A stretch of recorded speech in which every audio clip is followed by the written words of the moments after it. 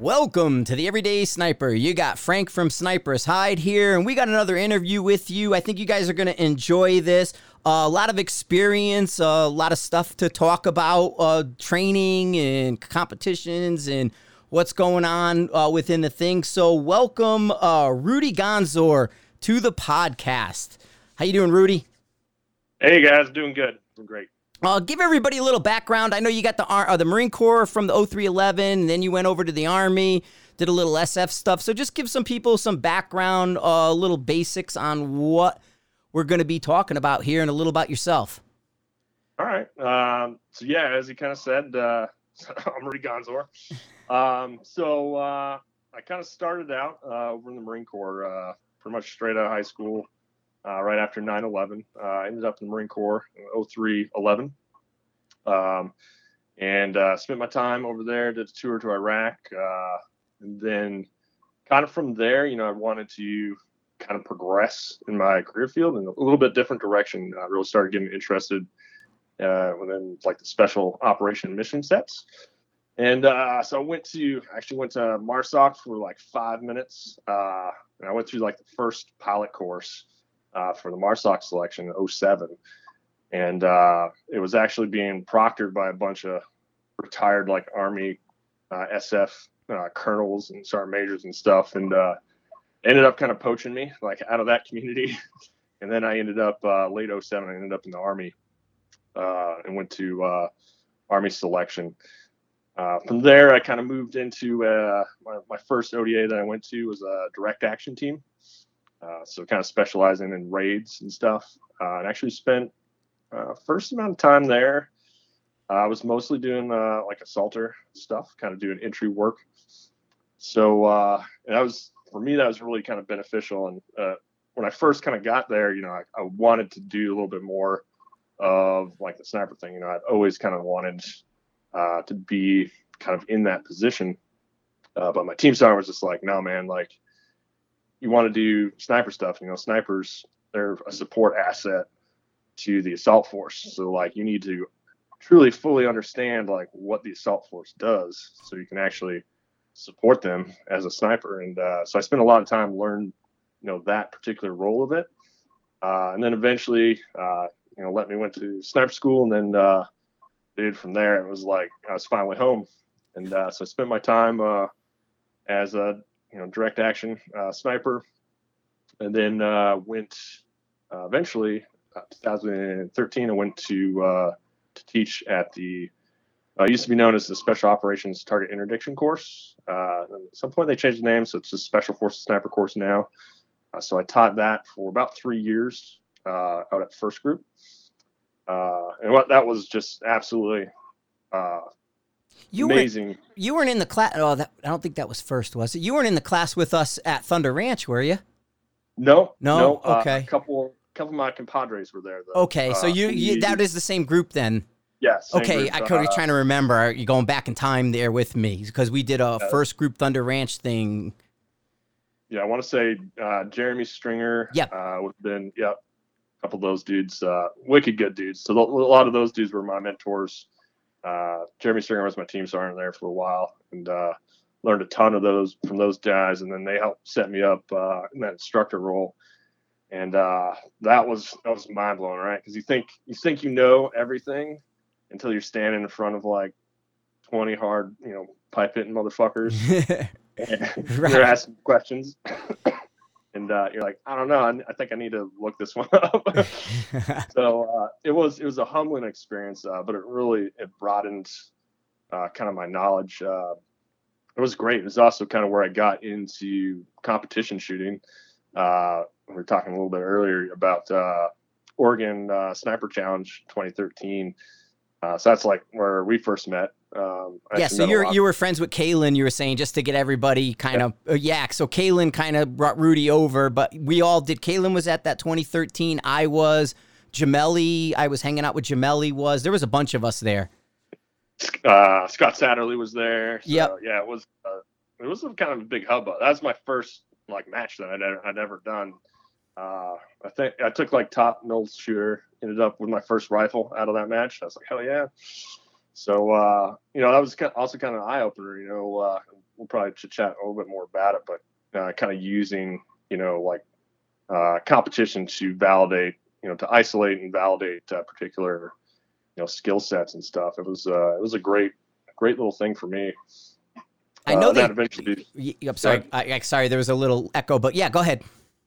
That kind of had really kind of set the fire for me for competition. I went on to shoot like the USAC sniper comp, international. I won the international U.S. Army sniper comp in 2014. Then kind of led to like King of the 2 Mile stuff. I just have a really fun time kind of doing that stuff. But that whole experience instructing like really kind of opened me up to like all these deeper facets. And it's crazy how comps give you that bug and kind of push you to another level. You know what I mean? Because you think about the operational stuff, that the training that way, but then you go to a comp and it's more of a game, and it's that much more fun.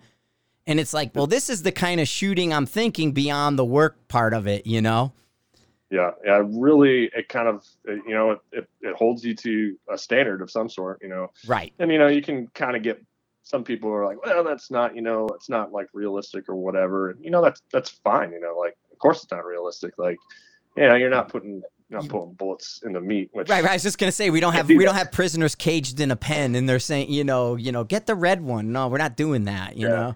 But like when you look at it, you really start kind of trying to isolate like particular skill sets or mechanics. Like that's like what, that validation piece does in competition, because you're not in control of it and you're problem solving a situation that you didn't build. So, it can be uncomfortable. And I'll tell you what, man, like, probably the pinnacle of like my competition experience was winning, the international comp. But I'll tell you the lessons and stuff that I learned are all those times like in competition where like I fucking woofed it and was just like, oh damn, that's a bit horrible. Like, well, and how much of your training is getting there, setting up and doing your job, and then getting back versus the actual shot? You know what I mean? It's like there's so much that has to be done. I don't think people realize the limitations of the shooting side of it.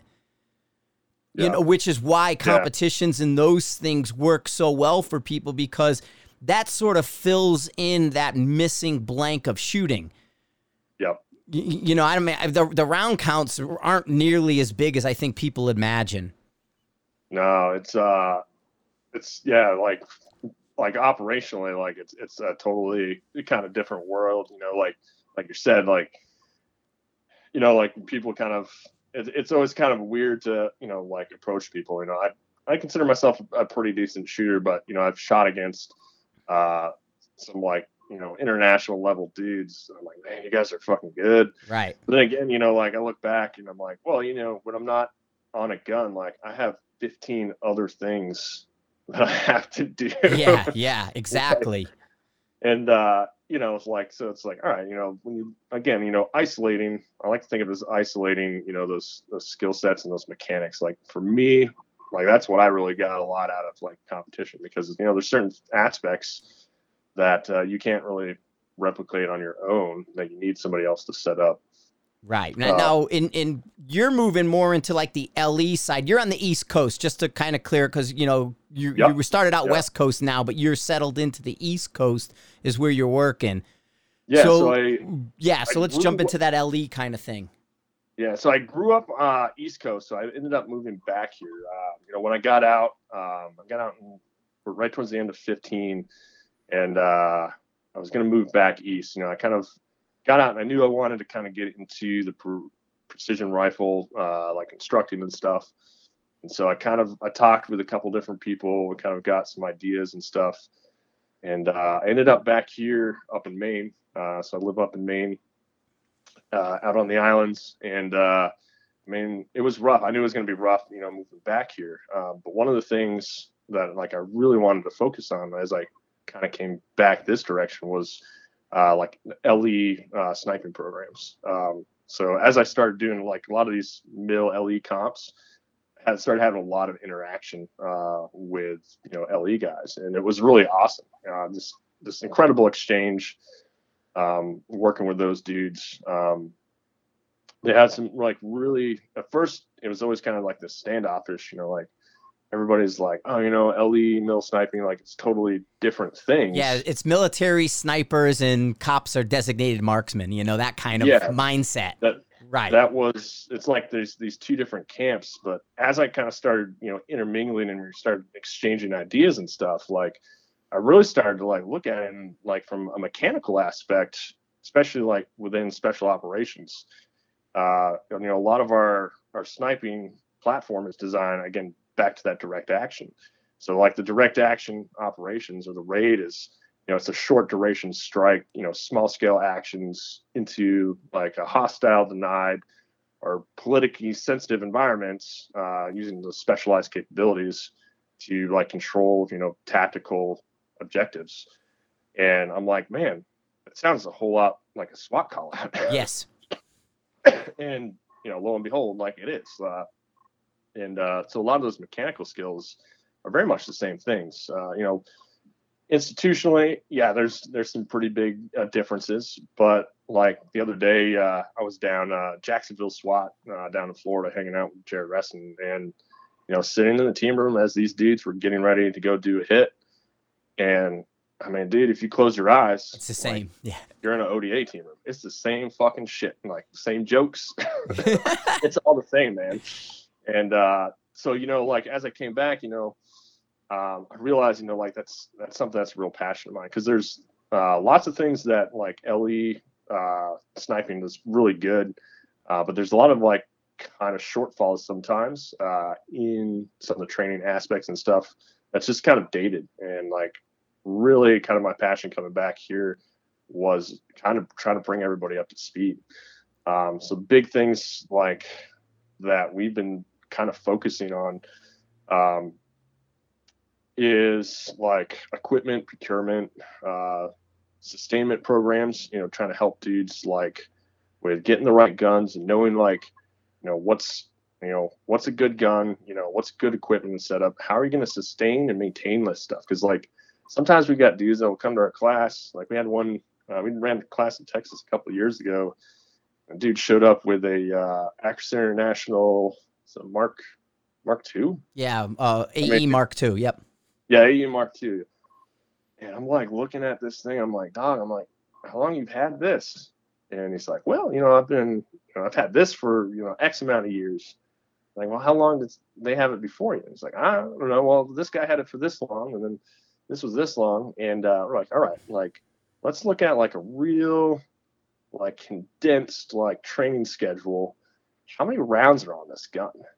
And like even being really conservative with the numbers, for like, dude, this gun probably has like between 20 to 25,000 rounds. I mean, it was still shooting the same barrel. Like, were they on the same barrel? Same barrel. Yeah, I'm like, damn, dude. Like, okay. Well, but like, and to me, that's the thing with the LE guys, that the military didn't do it until recently, where they look at their programs, they reassess. I mean, you can, as much as I may bitch and moan about Horus type stuff, that was sort of a revamping of processes, right? We're trying to take a sledgehammer to our institutional incest. So, we're constantly doing the same thing over and over again. Of course, the doorbell rings, right? And I'll ignore it. It's that institutional incest that you got to break. And unfortunately, the LE programs don't do that. So it's so hard. Let me see if I can quiet him down a minute. But you talk, I'll shut the door. Oh, sorry, I'm just dying here from a cold. Sorry. No, I was just closing the door to the thing because of course somebody rings the doorbell and the dog goes nuts. Totally. The institutional like incest, that's like something we experienced it, like you're saying, man. Like when we hit 2001, man, and the shit fucking hit the fan, and we realized, hey, a lot of the stuff that we've been doing like doesn't actually work. Right. It worked in training and theory and concept, but that's one of the things we've kind of had, like this advantage of being able to refine it like through experience. That's one of the things that kind of really shocked me, like when I started like going through like every year, like, or it's like every other year, ASA puts out like the annual reporting. Right. Yeah, they for put out law they put out their enforcement. letter, right?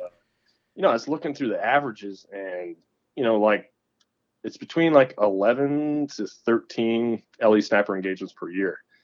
I'm like, man, like there's been days where I've shot more people before breakfast. Yeah. Like, and it's not like trying to wave like a big dick around, but it's like we have so much exposure to certain portions of the sniping mechanics that it's forced us to process and develop, new things, better things. And so like that's a lot of those lessons learned that we're trying to bring back, especially like some of the newer stuff, like night vision stuff. Like that's a huge one.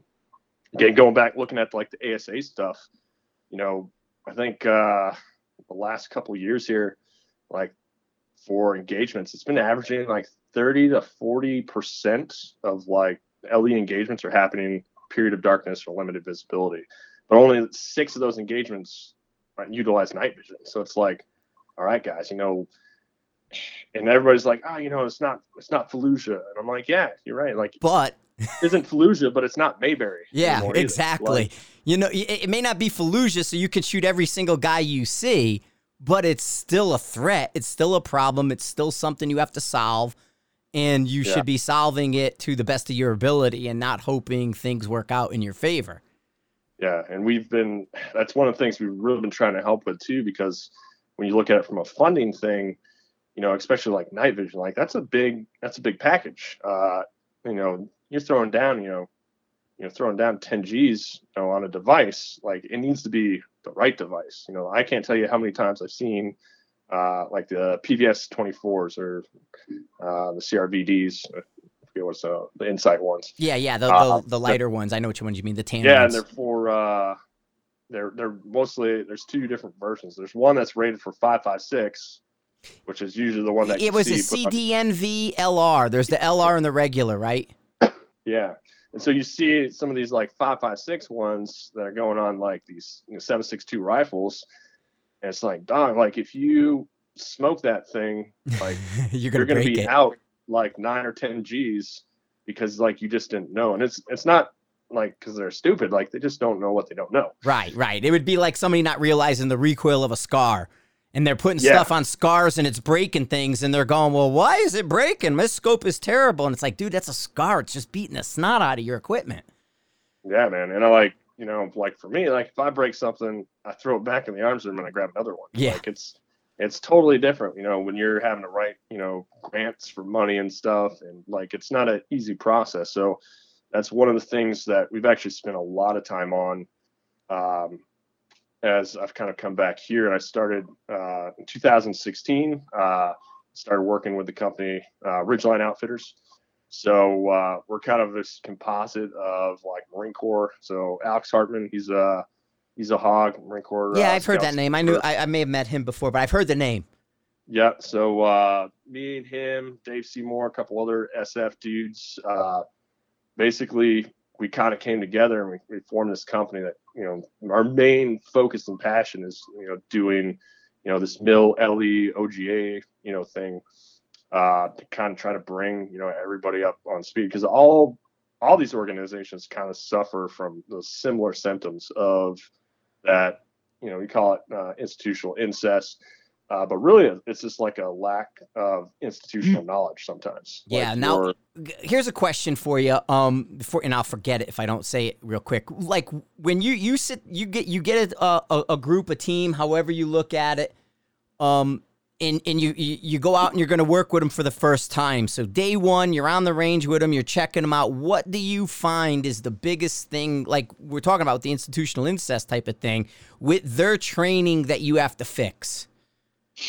Oh man, where do you begin? I know it's so much, but like some big bullet pointy stuff. Because I don't think people realize we talk about, oh, this is not good. That like I want to with you get into a few specifics because I think we've danced around this conversation, and I think you're a good person to get so specific with.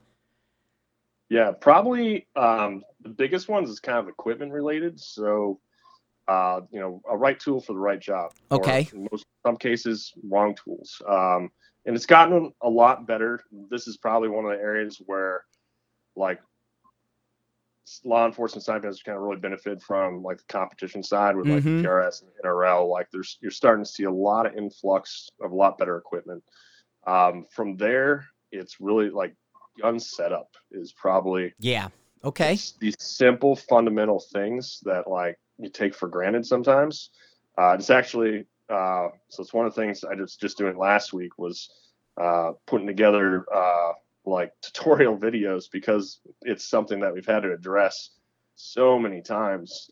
Just guns like not set up, right for people. Well, because they're handed off. Like, it's the armory, but it's not. They don't take it to that. Like, you're assigned that rifle, make it your own. But these guys look at it where, yeah, they issued me this rifle. I'm not gonna touch it. It's here. I take it out when I need it. I'm good enough, and blah blah blah. Without realizing that how they can move to that next level just by fine tuning that rifle setup to them. Yeah, that's like the big thing is this like getting guys to realize how much they're leaving on the table, like when they don't have a gun or an optic that's set up right. Nice. And from there, like the other big thing is just fundamentals. It's something that I really took for granted, coming from the Marine Corps, even, basic riflemen, like the fundamentals of marksmanship are just drilled into you from day one. And, not everybody has that background. Even when I came to the Army, it was pretty fucking shitty. Well, and I think people missed, and this is a good point, that people don't understand. It's like boot camp is so crazy with that stuff. You got a week of grass week. You're sitting around these barrels and doing dry fires every friggin' day for a week straight before they even give you one live round. And they expect you to be sort of that marksman coming out of boot camp. That's part of the whole process. That's part of earning your Eagle, Globe, and Anchor and all that. But it doesn't end there with the Marine Corps. The Marine Corps doesn't basically go, you did it in boot camp, you should know it, we're good enough. It's like that one area of focus where every time there is an opportunity to address it, the Marine Corps does. Yeah. Yeah, it's a big thing. And like I said, I think I took it for granted for a long time, like just having that hardwired in. So like when we get guys, like you'll get really good dudes, but you also get dudes that don't have that background. So when you kind of compile like the lack of fundamentals or the lack of equipment that's fitting people the right way, like those are probably the biggest things. And when we fix those, it's amazing like how quickly things progress. You can pick up. Yeah. Yep. And now are you doing a bigger shift now towards like alternate position with them? Yeah, so that's one of the big portions of like our SWAT Sniper Basic course that we've been running. It's heavy on positional because that's one of the lessons learned we brought back from, Iraq, Afghanistan, Syria, like the ability to deploy like operationally, like in those, especially the urban environments, like you need to be able to problem solve from like positional stuff. The other big one is tripods. Like, I learned a little bit of tripod even when I went through like the SODIC, like level 2. We learned tripod. It actually wasn't until like I started kind of working under Kalen where I really started to appreciate like what you can do on a tripod. And like a lot of people are like, yeah, we've been shooting off a tripod. We've been shooting off tripods since Black Powder. Like it's not new. There's tons of pictures of World War I, even prior, of guys with tripods. Yeah, but what's happened, what I think some people don't really realize is what's happened in like just the last 10 years, not only the tripod technology, but the refinement of technique is huge. I mean, so it's part of our SWAT Sniper Basic qual now is tripod shooting. And I mean, you're getting dudes, who show up, on crisis site, tripod, stowed, deployed, rifle up, rounds off. I think the current record we have is like 16 seconds. Wow, nice. Like a tripod standing. So like this is, and our standard that we usually hold people to is right around like 50-second mark. But our whole point is like there's been so much refinement in this stuff. And like I said, going back to experience, like the soft units, Marine Corps Scout Snipers, like we've had a ton of exposure. We've been going to war for almost 20 fucking years. And like this process has been really well refined. And that's, again, this is these things that we're trying to bring back and keep the game up, because, like the TPPs that we're seeing, like we bring them back, but also that other stuff is migrating as well. Like there's nothing ever stays the same. And you're starting to see that, like in the threat forecasting and stuff, like the events that are happening that LE have to respond to.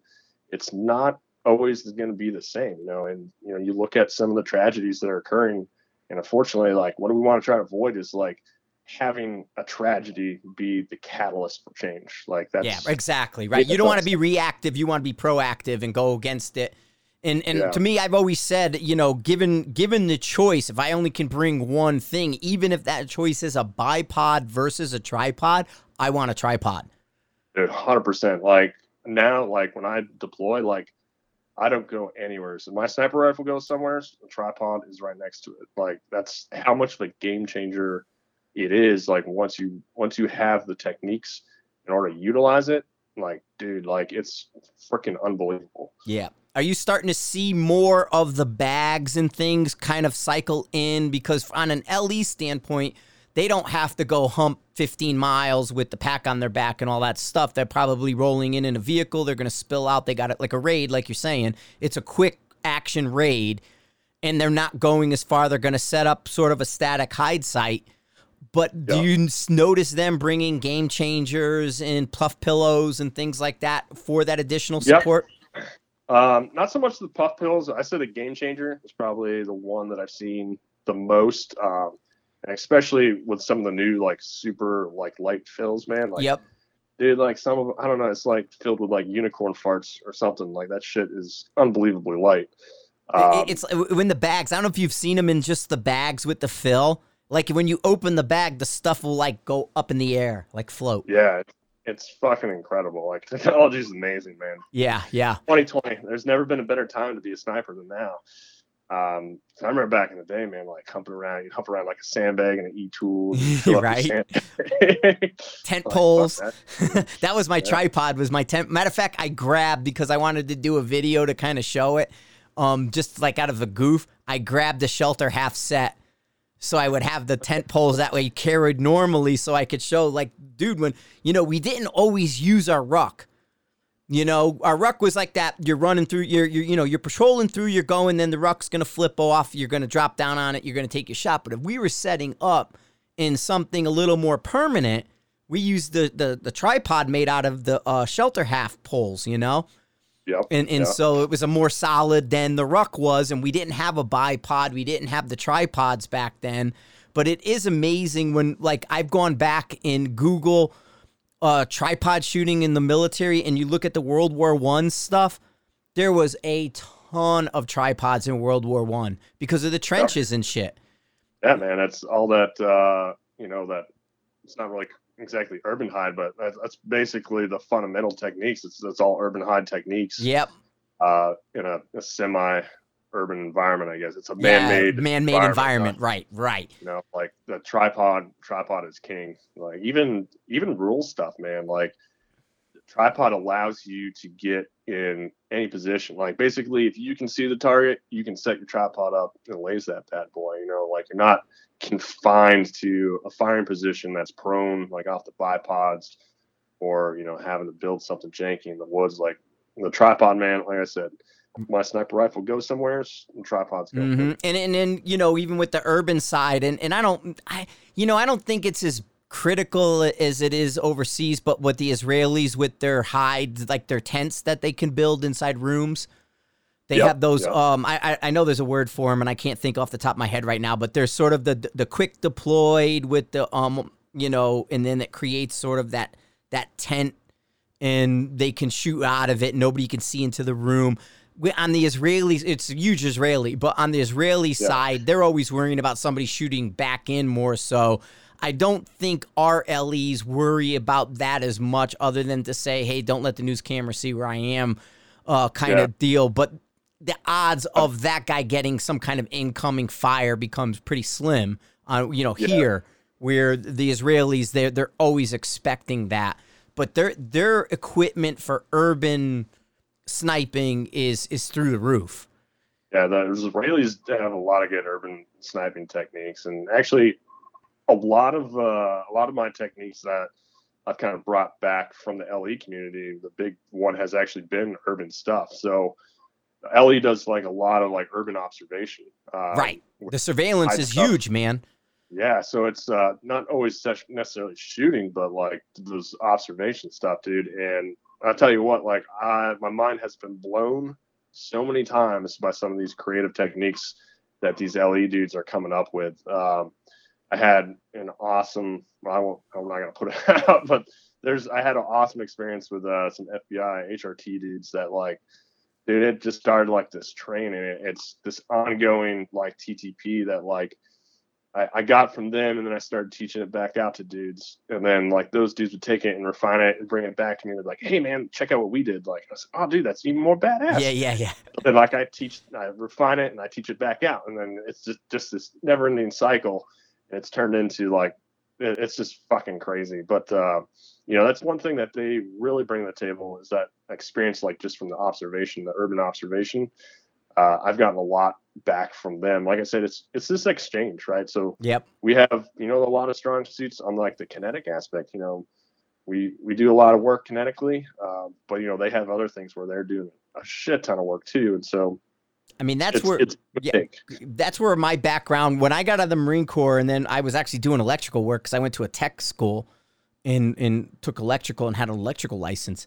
But then I got recruited by private investigators to do surveillance and stuff. And the first job was this giant deal in New York with the trains, Amtrak, and it was like $5 million per person. And there was a group of 3 guys that they were kind of, doing counter intel kind of work between them because they had $5 million on the line for each guy.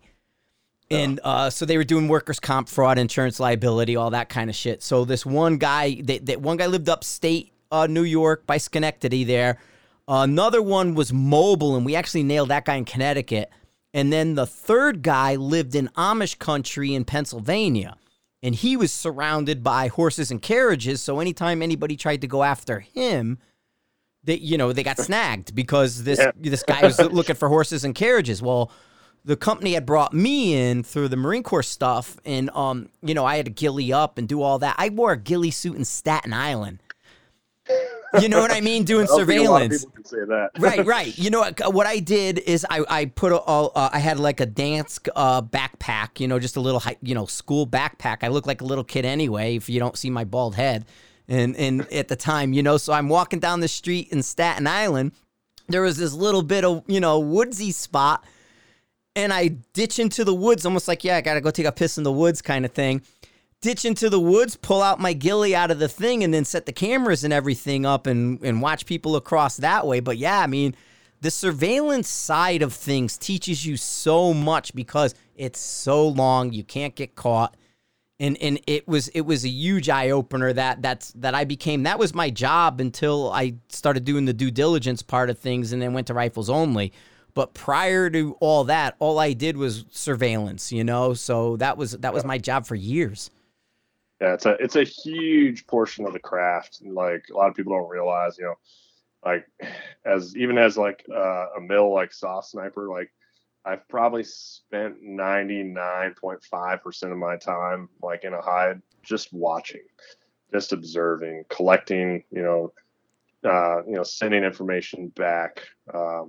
That's a huge part of it. And like, obviously when it's time to go kinetic, all of a sudden that becomes, 100% what you do. So you gotta be good. But that observation, man, that's key, man. Nice. Going into some of the other stuff, you also have a HTI background, right? So some of the bigger guns. Yeah. So one of it's kind of my baby that I rebirthed when I was out at SIFSIC at the end of 2015. I'd come back from an Afghan deployment, and my Afghan deployment was a really good one, pretty kinetic, but pretty much all of the engagements were beyond 1,000 yards. I remember showing up like my very first, I showed up in the AO. And I had my 110, and I was looking around. I was like, God damn, dude, like there's nothing inside of 1,000 yards here. And so I immediately switched to the Win Mag, which I didn't only had data out to 12. And I was like, that barely gets me anything here. And it really kind of forced me into this ELR kind of aspect. Our average engagement for that trip was like 1,600 meters. Yeah. And you had the new bullet then, though, right? So you had the 220, the 240. So the 220s had just come out. Okay. The Alpha 191 Mod 1. But we were having issues with them where we were having a lot of chamber pressure. Oh, yeah, because they're hot as shit. Stuck. Yeah. Yeah, 2970 out of that gun. Yeah, so I was running them, and I got a couple, like, stuck bolts, and I was like, nah, man, I went back to the 190s because so I was running a Mark 13 Mod 5, and I had really good luck with the 190s. Like, it was like a quarter-minute gun. Like, it was a freaking laser beam, and I was working at right around, like, 9,000 feet elevation. The Mod 5, that's the Aardvark dick, right? Where they didn't finish the front? Yeah, that's the one, man. That's my girl, though, man. Like, that thing was zippy zap. Yeah. And I ran that and had really good luck with that. But we were starting to have engagements like right at that 2,000 mark. And like I remember one engagement event that we had, and like I was just getting multiple target exposures at like 2021. But like it was the difference, like when the target would pick up and move to a different spot, like even just a short distance, like my data was like dramatically changing. It was just the kill clock had to keep on being reset. And I was like, man, this is just not working. And so I did what I didn't want to do, which I called back to the SOTIF, and I'm like, hey, man, I need you to ship out my 107. And I hated the 107, dude. Like I'd shot it in school. And everybody did. Most people don't realize it's Big Green are the only guys. You get the PFC and Big Green who gets his hand on a friggin' Barrett, and he's a happy camper. Nobody else likes it. It made me so freaking mad to do it. But I was like, dude, I need something to reach out beyond 2000. And so I get this thing out there, and I'm like, I got to get dad on this gun. I got to figure out how to run this thing. And I talked with a few people, a few dudes that were kind of like my mentors from the sniper course. And, they had really good experience with it. They were like really senior shooters. And so I kind of called back to them, and I was like, yo, like, what's the deal, man? Like, how do I make this girl fuck? And so they kind of gave me some tips and stuff. And I would go out, Did you stick with Ralphus or something else? So I went with Ralphus. They were like, hey man, like if you're going to do this, like Ralphus, like it's accurate as shit. People don't realize it blows up, but it's accurate. Really good. Right. So the Ralphus is really good. And then the M8 API is actually not bad either. So I got like a huge pallet of Ralphus all to myself, and I would go out and I would shoot a can of Ralphus like in one afternoon. Like every day I'd go out for like about a week straight. Almost 2 weeks. I'd shoot a can of Ralphus. Don't do this at home, guys, because like you'll break your brain. Fuck you up. Yeah, we'll get into TBIs and stuff a little bit later.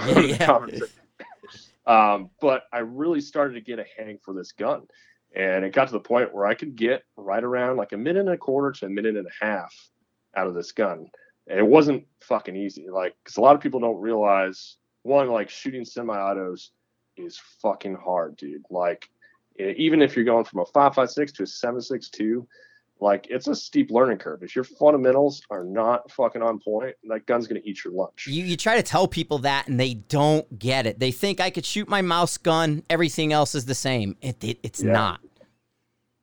Yeah, that's a lesson that we kind of learned, pretty early on, like within SOF, because we, like everybody else, run the M24s, and then we had the SR25s. And when SR25s started getting big, like dudes would like get them, and then they'd be like, seasoned dudes would get behind the gun. They'd be shooting like 3 of them away. They're like, oh man, this gun fucking sucks. Like, fuck this thing. Or double tapping on the trigger and saying the trigger is no good. Yeah, because they're all light. I mean, you get on an M24 or M40, man, like those guns practically shoot themselves.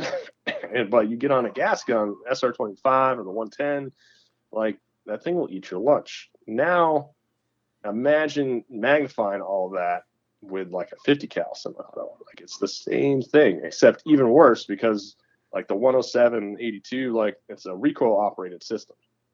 So as soon as you pull the trigger, like that whole gun starts recoiling, and the action starts recoiling as well. And then you run into some other aspects, like you have air column movement, like when you look at like the bore diameter and stuff. Right. Like, so you have like this compression of the air column within the bore. And that's like, that pre-ignition thing that people don't realize with the bolt moving.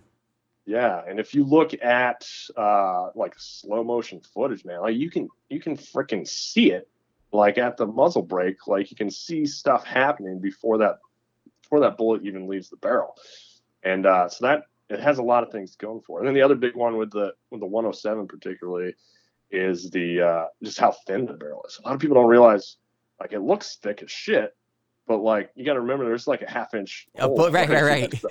It's basically the 50 cal equivalent of like a hunting barrel. So you shoot like a mag through this thing, and the barrel like will start to walk. And you know, so like, you know, lots of times in school, like I look back and I'm like, yeah, you know, I got down, I jammed up the mag, and I shot like shit, and I'm like, well, shit, grab another mag, shoot again, and like it looks even worse. And just realizing, you know, the combination of like, one, if you have poor fundamentals, it's not going to happen. Two, you use shit ammo, like you trying to use ball or something, not going to happen. And three, you go more than like a mag or two, and the gun's going to start walking. And so like that's where you kind of hear like this whole, you know, oh, it's only a 3 or 4 minute gun. And I'm like, yeah, it definitely, it can turn out that way. But what I found is, you know, being aware of like that heat sensitivity, being good on your fundamentals, and using like good lots, like especially that Rofus. Like I said, I was getting 1.25 minutes to 1.5 minutes. Did you ever shoot the TTI solids like the SEALs use? No, I never had an opportunity to like work with any of that. I pretty much, the Rofus worked. Yes. And especially where I was at, like it made, so one, accuracy was pretty key. I mean, 1.25 to 1.5. I mean, a lot of people have died to 1.5 minute guns. Yeah. They will do work. But the other big one was the explosive effect. So like for those people not familiar with Rofus, it's basically a 50 cal like bullet with a cup that's filled. It has a 277 grain like tungsten penetrator in that sucker, and it's just surrounded by Penton. It's basically a high explosive. Yeah, it's it's more of a, what is it? A different variant of like C4. Yeah, it's more powerful than C4. It has a little bit more punch, and when this hits stuff, it basically turns this into a little like mini charge that's directional. So it basically fans out in about I think it's like a 20-degree angle from whatever you hit, and so it gives it off a nice bright flash too. So when you're looking at some of these ELR distances and you're self-spotting, like it's fucking money. Yeah. So you see one go and you see where it is, and it's really easy to make a second round correction. And like I said, like even if you get kind of close, especially in our area that we're working in, we had a lot of mountainous terrain with like rocks and stuff. You know, this would hit like when we get dudes like down in like cracks and stuff where you couldn't quite see them. Like if you start laying in some Rofus rounds, like it's like a directional like claymore. Yeah. Like inside of like a mini mortar almost. Oh yeah, dude, and it's lethal. Yeah, it is freaking lethal. I shot half-inch AR 500 at 400 yards. That penetrator goes right through. So you get about a 3/8 inch hole, just clean on through an AR 500 plate at like 400 yards. Yeah, and it's freaking that's the beauty of a chemical payload like that. Like you're not relying on kinetic energy, so like it allows you to shoot to any distance. Like we had one engagement that was at 39.82, and I mean we were still getting right around between 70 to 90% detonation rates at like those distances, and like the muzzle velocity or the projectile velocity at that point was like right around like, I think we were down for a DA. It was like down between like 700 to 800 feet per second. Was that working because you're coming off the mountain and letting gravity help?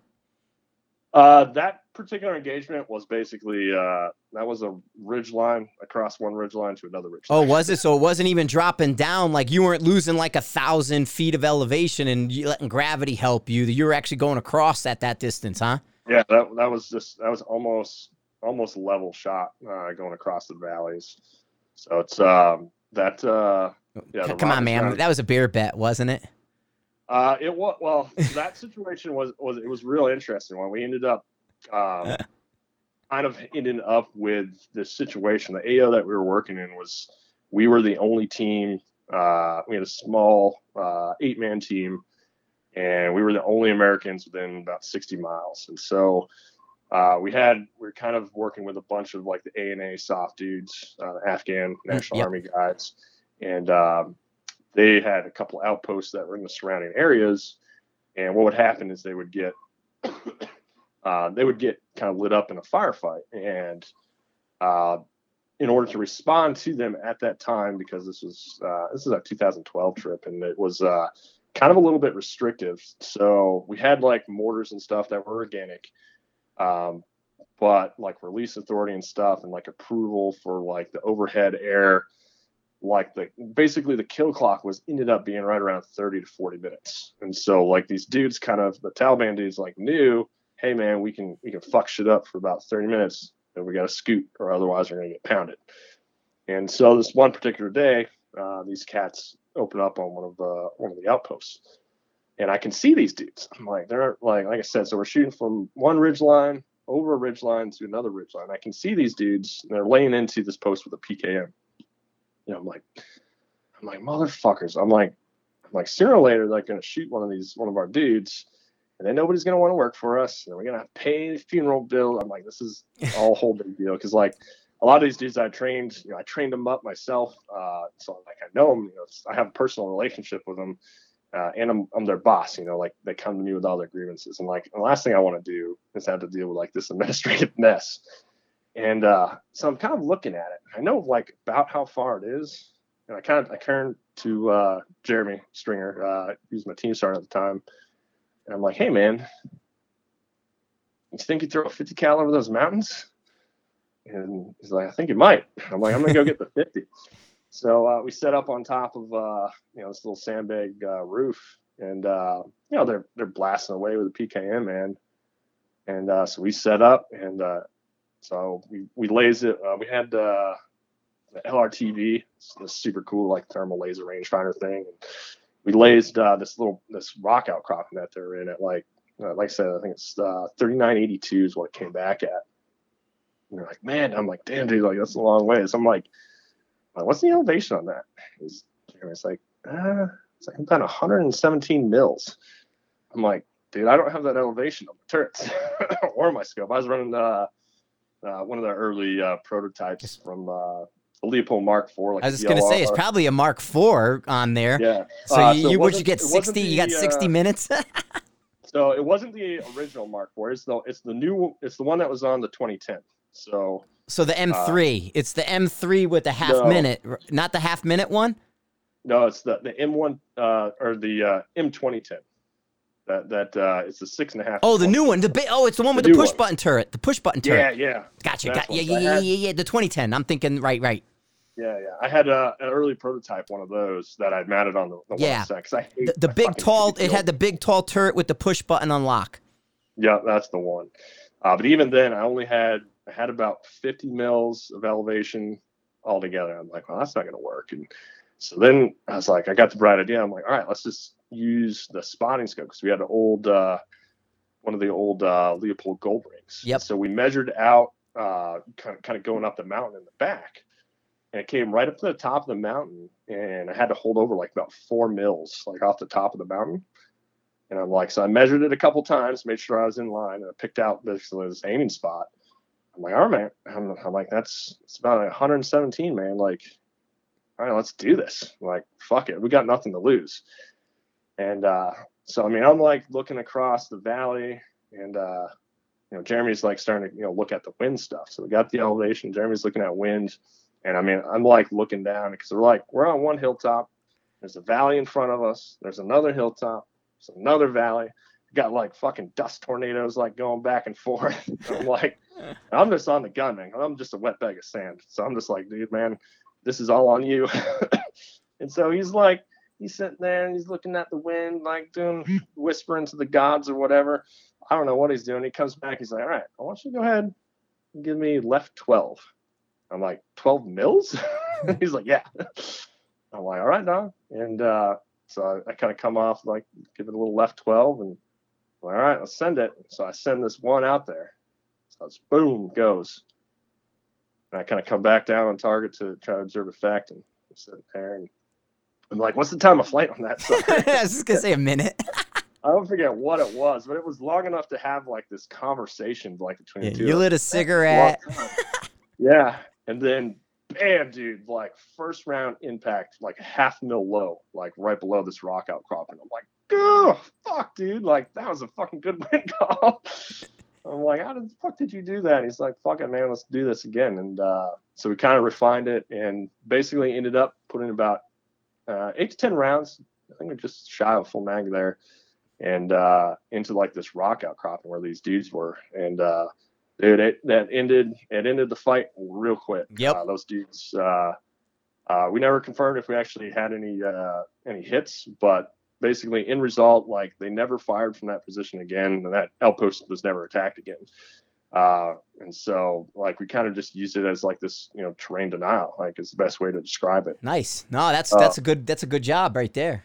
And a lot of people, ELR has kind of since then become, like, this passion of mine because of those practical applications. And a lot of people are like, oh man, that's like cast territory. I'm like, well, we were in an area where, like, there was ticks going on, like, there were multiple ticks going on, which a tick is like a troop in contact. So, like, troops in contact, like, within the area, like, those assets are getting pushed to whoever has priority. So right. You're down on the totem pole. You're not getting that ear until it's done. Like, if your situation's not fucking desperate and some dude has, like, 150 dudes surrounding them, like, they're going to get priority. And same thing with, like, mortars and stuff. Like, not everything is on demand like that.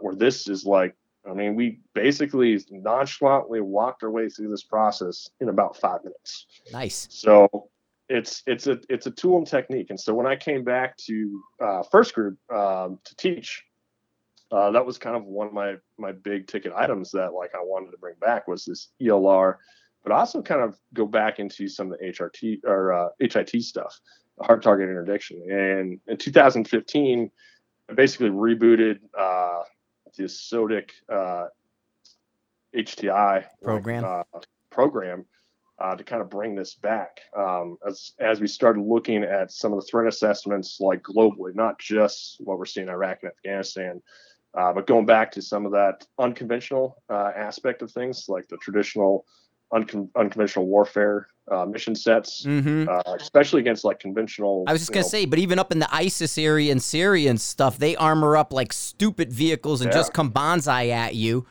So you got to kind of punch through their their lightly armored SUV, Yeah.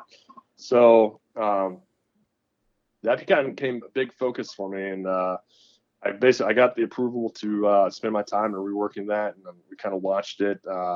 And it was something that had kind of existed before, but it just kind of fallen to the wayside. And it was funny because, like, about a week after we finished it, I had a dude from, I think it was Natick Labs, like, showed up, and he's like, "Hey man," he's like, "I'm from fucking so and so. Like, I need everything you guys have on HIT, like, to support Korean contingency operations." And I was like, "Well." Funny you should ask. I just so happen to have something right here. Yeah. Nice. So that's always kind of been a big passion of mine, because especially from, like, the mill side of things, like, there's a lot of aspects that you can really get, use that ELR HTI integration. Yeah, there's so much going on. It really can go to the edge, which is why you see the King of 2 Mile and that stuff that they're doing. They're pushing to $4,000, but they're making 2,500 hittable. Yeah, exactly. So now we'll push to $5,000 and make $3,000 hittable. Yeah, I mean, that's the reality of, like, that's where I really love, like, the King of the 2 Mile, things like that, is it's pushing that technology. Like, I think a lot of people sometimes forget, like, dude, like, 20 years ago, 1,000 yards was a long ways. Right. Every student with a bucket list was to shoot 1,000 yards. And now the bucket list for people when they come want to go shoot our mile. Yeah, so it's like King of the 2 Mile is just like one good example of like, just pushing those limits. And I had a chance, awesome chance in 2018. My buddy John Gabb, he's I know. one of Were the you? I was founders. there with John. Were you? Yeah, Okay, yeah, I I was saw you there. yeah, I saw you milling around taking pictures. I was in the zone, man. So I was Yep. gotta stay in the I zone. probably have a picture of you because I took a lot of pictures of John and the teams because you guys connected that season. Yep. We ended up taking 4th and 8th that year. Yep. And we had a connection at the 2 mile target, Duncan. And it was just a great validation because I came, basically John called me, and it was short notice. He's like, hey man, he's like, one of our primary shooters had to drop out. He's like, can you come do this? Because he kind of knew my ELR HCI background. I'm like, yeah, man, sure. I'm like, dude, you're gonna pay me to come down and shoot? I'm like, hell yeah. Yeah. So I showed up. We met up in Phoenix and drove up, and I had about on my gun. I think I had 20 or 30 rounds max the day before. I zeroed it and I trued it at like 2,000, and that's all I had on that gun, man. And I went to town with it. And, nice. It worked out well. Right. I ended up having some issues with what's that little mount thing there? The TACCOM HQ. Oh yeah. Did you have it on the scope and would it loosen up? Oh, so that's one of the things I'm kicking myself for because I didn't have time to validate it. So I had the rail mounted one, and I had never used it until like the finals, the day of. And what we didn't realize was the rail on my Cadex was just slightly off center. And so we were doing good. Initially it wasn't too bad. Like we were just crushing it. And then I threw that thing on. And then next thing I know, like threw your point of aim off and I couldn't see anything. And then we finally found it too late. But it was about 15 mils off to the right with just a teeny tiny bit of cant. But that little bit of cant, I think we were shooting at like, what were we at? I don't know which one we were at, but it was beyond 2K. It was beyond 25. Man. Yeah. A little bit of cant, especially with that 375, dude. Like, it just kind of bumps you out, man. And I didn't see where it went, and it took us quite a few rounds to find it. But by then it was just too late. But right, well, it's like Mark Lonsdale that same year hitting the 5-round group into the friggin' frame, and not one person saw it. We saw it in the TV. But nobody saw it on the line, and he never changed his point of aim, and he shot a group. I mean, it was a gorgeous group at 2,000 yards in the friggin' frame of a target, and it was like a 5-inch group we watched Lonsdale do. I remember seeing that, man. That was an impressive fucking group. Yeah, it was sick. That's what's amazing about the technology and stuff. And I'm the jerk. I almost walked out and said something, and because I'm like, oh my God, dude, if somebody just told him to move over this little bit, he's money. And it was the same thing. There's that guy who shoots the handmade 50 cal variant. And he kept canting his rifle for every shot. He's pulling the bolt, and I'm watching him roll over. And I wanted to walk up to him and say, "Hey, dude, you're canting the rifle," but I didn't want to get involved in the game, Yeah, it can be sometimes painful. Yeah, because you're seeing it. It's like, no. Hey, before yeah. Those dudes. Like, I mean, it's no small thing to get out to the King of 2 Mile. Well, and to make this was the first year he made the finals. Yeah. And this guy had shot it every year. He hand does everything. It's his own loads, his own, like, he builds it, everything from the bullet up. And he's sort of, no money, no financing kind of guy. And this was the first year he qualified for the top 10, for the last day. And I'm watching him canting the rifle, I was like, no. Yeah, it's heartbreaking sometimes. But again, like even with all the technology and stuff, I mean, all that stuff, it goes right back to the fundamentals of marksmanship. Like whether, it's, getting behind the gun, with your body position. Like that's a huge one, your body position, sideline and side picture. And then, wind stuff, like, I use a lot of the same, techniques for wind calls at the ELR distances that I've kind of developed for the close in game too. Really kind of focusing on like what I like to refer to as like the subcognitive portion versus like a lot of people use, I grew up kind of more analytical approach. And then as I kind of got more experience, it kind of moved into developing like this subcognitive, like wind reading methodology. But I mean, dude, at the end of the day, like it's shooting, it's marksmanship. Yep. Like that's all this is with, you know, a bunch of fancy stuff, which is awesome. Like you said, you know, we keep bumping that line back, you know, watching, you know, Paul Phillips and those dudes like just keep pushing the envelope. Unbelievable. Keep pushing, Like, keep pushing. Every time I see Paul, you know, post something new on Instagram or whatever, like I'm just like, damn, dude, like how much further can you go? Like, right. Yeah, because he's at 6,000 now. I mean, keeps going and going. You know, Paul's a good awesome, dude man. with that. Hey, before we get going, because we're on the hour, I want you to get into the sort of the vet support and some of the things you're doing for the guys who are coming home and getting their heads right and all that stuff. And, you know, and I guess we just had a congresswoman who got PTSD watching the news. So it happens. Yeah. You know, so go on a little thing on that and tell everybody what you're working on for sort of the vet mental health. Yeah, man. So yeah, basically I went down to the jungle to take psychedelics with some shaman from an obscure like Amazonian tribe to learn, you know, mysteries and comprehend things that I do not understand. Yep. So I had just this incredible experience working with so Heroic Hearts Project is something I kind of stumbled my way upon. So as you know, I've kind of wound down in my career and stuff. You know, I found myself starting to deal with, you know, some of this stuff, you know, the big ones, you know, traumatic brain injury and stuff. You know, it's probably all those boxes of rockets rounds. You know, door charges, IEDs, you know, all this stuff. Yeah, you don't do this stuff operationally for, you know, 15, 20 years and not walk away like a little bit affected in some way, shape, or form. And so as I kind of transitioned out, you know, back to duty and stuff, and I kind of started working kind of my way in, like a lot of stuff started kind of coming back up for me. Kind of early this year, things were just kind of unraveling.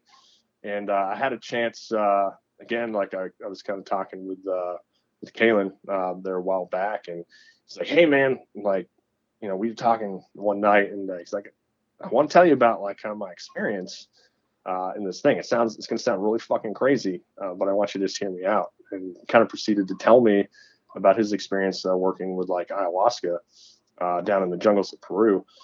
And I was like, dude, that is some fucking radical shit. Because, you know, a lot of people don't know me, but like, I'm pretty straight edge, man. Like, I've never fucking done anything in my life.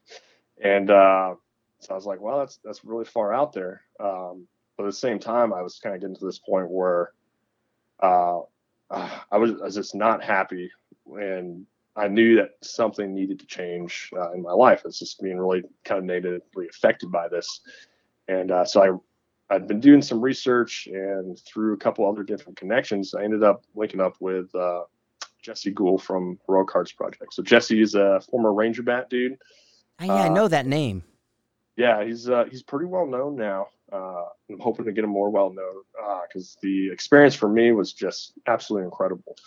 And so he runs that nonprofit. So they basically take in, you know, donations, and they actually go out and they'll vet different shamans and stuff throughout like the Amazon basin.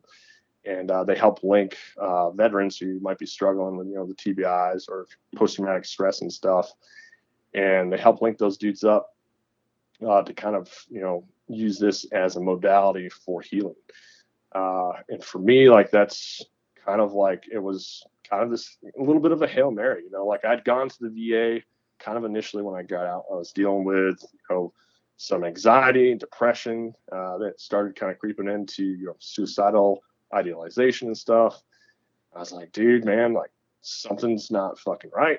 And I went over to the VA, and like, dude, like within 20 minutes, like they were already like telling me like, all right, yeah, we're going to get you on this medication and that medication. Right. They're pill shopping you now. And I was like, dude, like, you don't even know me. Like we haven't even talked for 20 minutes yet. And you're like already putting me on like stuff. And I'm like, nah, dude, like I'm going to struggle this one out. Like I got to do this.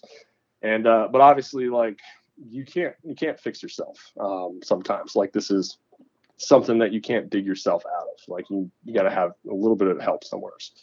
And so that's like where this kind of non traditional like modality kind of came in, and you're working, we call like the plant medicines like ayahuasca. For people who don't know what ayahuasca is, it's basically this traditional Amazonian brew using basically some shrubs and different vines that kind of grow native in the Amazon, and it's incorporated into these healing ceremonies. So I had a chance early this year, last year actually, yeah, it was last year. I don't know what year it is. To kind of go down. Jesse called me up. He's like, "Hey man, we got a slot, and come down to Costa Rica, link up with these dudes." And so I had this amazing opportunity. I went down with 8 other veterans. So we had 4 Americans, so myself, Marine, dude from the 82nd. We had some CANSOF dudes that were there, 2 dudes from the UK, SAS guys came out. And kind of went through the ceremony, man, and working with these shaman from the Shibo people. I mean, these dudes are like, they're out there, man. Like they're jungle people. But it was, at first I was like, man, this is some fucking hippy dippy bullshit. Like, I don't know what this is, but at the same time, I was like, I need to find a way to make something change here. And it's really cool. I got to work University of Colorado, University of Georgia. We're kind of in this process, working on some studies. University of Colorado was doing like a gut biome research, kind of studying before and after effects of what's going on with like your microbiology, like inside your stomach. University of Georgia was doing a bunch of like psych stuff. So it's really cool, man, because there's been a lot of interest in using psychedelics like as a modality for healing, especially within the veteran community. Yeah, they're doing it here, Colorado that you mentioned. We just legalized the microdosing for mushrooms, and this is a big part of it. And they haven't done anything formally. I don't think I've seen it on the news, but I haven't seen anything coming down the line formally. But I know it's legalized here now. There's some pretty good programs right now. So MAPS, which is the Multidisciplinary Association for Psychedelic Studies, they've been a really big proponent out at Berkeley. They've been doing a bunch of work. Mainly, they focus a lot like on the psilocybin, like the mushrooms. And I think they do a little bit with MDMA and like mescaline stuff. Mainly because like those are really easy to work with, like in kind of like a scientific aspect. Right. I've seen the MDMA stuff. I haven't seen the mescaline mentioned. Yeah. From the clinical research side, like that's kind of what they're focusing on. But the results from it's a really similar like structure. Like when you look molecularly at like a lot of this stuff, and so a lot of it kind of there's a cross use or kind of subjective view of those things. Right. What you're seeing is like just incredible results right now from like these early trials. I want to say MAPS is currently in like stage 3 trials for psilocybin. So they're making really good progress, and they're seeing just incredible reactions, especially on the PTSD side of things or like opioid like addictions. Right. Because instead of the VA giving you the opioids like a friggin' chiclets, going to some of these other things would be so much better than getting the friggin', the 55-gallon drum of drugs they'll give you if you're, if you're not paying attention. Yeah, it's been a battle though, man. It's like, because a lot of like the DMT, like all these psychedelics are mostly under Schedule 1 under the U.S. Substance Control Act. They're all Schedule 1 drugs, which means there was a ton of research going on in the 70s and 60s, and then counterculture revolution kind of kicked in, and things escaped the lab, and then there was kind of like this crackdown. But it's kind of messed up even when you look at when you actually look at the numbers and the words of a Schedule 1 like definition. It has to be like a high potential for abuse, which none of these, they're all like a serotonin based non-selective binary to receptors. Like it's not like doing like crack. Like you can't get addicted to. And there's obviously there's a medical use for these things that was known even in the 60s and 50s and 40s, like when this stuff was first kind of really coming to the scene of modern science. Like this stuff was legitimately being used for treatment, but in that backlash against the counterculture movement, it kind of shut a lot of things down. It's kind of been dormant for a long time, but MAPS has really brought that stuff forward, and there's been a lot of kind of new regulation that's loosened up a little bit, and so you're starting to see it a lot more. Still mostly illegal here in the United States, but like I said, it's super promising. My experience was it was unfreaking believable. Nice. I went down there, like everybody that I went there with, like nobody walked away like. Everybody that walked away was profoundly changed by that experience. And I mean, that's awesome. It was an amazing experience to be a part of. And so I always like to kind of put that out. It's kind of become like another thread of passion for me, letting people know that this exists. Because I mean, I frankly, I wouldn't be here probably in the same sense that I am now if it wasn't for this. And I know, like, I have friends, that have participated, and they would not be here physically if they hadn't experienced these things. Like they would have got them. That's huge, man. That's huge. It's something that's it's not for everybody. You kind of when I went through doing it like I did, we did a lot of like psych evaluation and medical screening before. Like that's what I really love about Heroic Heart Project. Like they make sure that it's done right. Right setting, right people, right place, making sure that you're ready for it. Because it is a serious thing. It's not like a vacation. You're not being a psychedelic tourist, man. It's right. It's serious work, but it allows you to really to access these parts of yourselves that sometimes we close off. Mm-hmm. Well, because you're supposed to be a tough guy, dude. Yeah, and a lot of it is also just natural, like human tendency for survival. Right. Like it is the human way. It's eons of evolution has designed you to be able to survive. But, when we come back, from these experiences, sometimes, like you need to be able to, deconflict those things inside of you. And it's freaking hard, even if you want to, man. Like, even if you want to, it is still really hard. Yeah.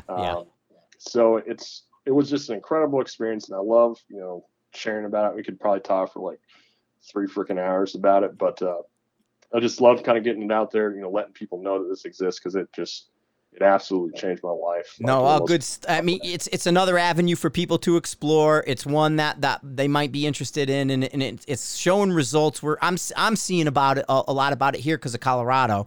They're playing with all this stuff, and we're seeing it. And I think I was just telling you earlier, I think even the VA here is okaying like marijuana for the VA stuff instead of the opioids. And so they're doing the CBDs in the THC variants and stuff.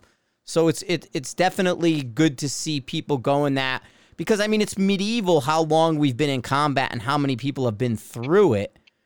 And so you have to address the after the fact, you know what I mean? Otherwise it'll get 10 times worse than it did, back in the day. And the Vietnam kind of that we grew up with, that stigmatism. All those guys are crazy, that kind of stuff, which is because they just didn't want to deal with them. They just threw them away. World War II, it wasn't nearly as bad, but you still had elements of it. That's where all the biker gangs came out of, was the World War II, or the guys who wanted to keep pushing and doing stuff. But yeah, I think it's definitely something to look at, and to support the veteran side of things, to support the mental health side of things, and to give people new and improved avenues to make sure they're clear of mind, Yeah, man, it's definitely, like I said, it's awesome. It's an awesome time to be alive, man. 2020. Yeah. Looking pretty good. Like whether you're a sniper or whether you're looking to go take a spirit walk, man. Like it's an awesome time to be alive, man. So it really is. Hey, I don't want to keep you anymore. We're at 1 hour and 15 in, which is great, man. It's a great conversation, and I really appreciate you reaching out, and Kaylin telling you to get to hook together with me and all that. Like I said, I've been around. Now that you said King of 2 Mile, I actually have a photograph of you. I could put it up. I remember it now. I'm going to go on my other computer and grab it. But Yeah, this has been an awesome conversation, and I really appreciate you taking the time out of your night, Friday night, calling me and back here and doing all this for an hour and a half of your time. Yeah, man, no worries. Are you gonna be out at SHOT Show this year? Oh yeah, I'll be at SHOT. Okay. I'm coming in on Sunday. I'm gonna wander around, and luckily I don't have to work. I don't have to work range day this year, but I am gonna go to check out the SIG Cross. I'm gonna go look at that, and that's pretty much it. But I'll be there Tuesday wandering around. So if you see me, say hi or grab a hold of us, and we'll be out doing stuff. But right. Stay on the line. I'm gonna do the exit music out, and then I'll just hang up with you after I end the podcast part. Right on, man. Cool, man. All right. Thanks everybody for listening. Thanks for sharing. Thanks for being part of the Everyday Sniper. Thanks to Rudy for reaching out. This was a great conversation, and I'll talk to you guys soon.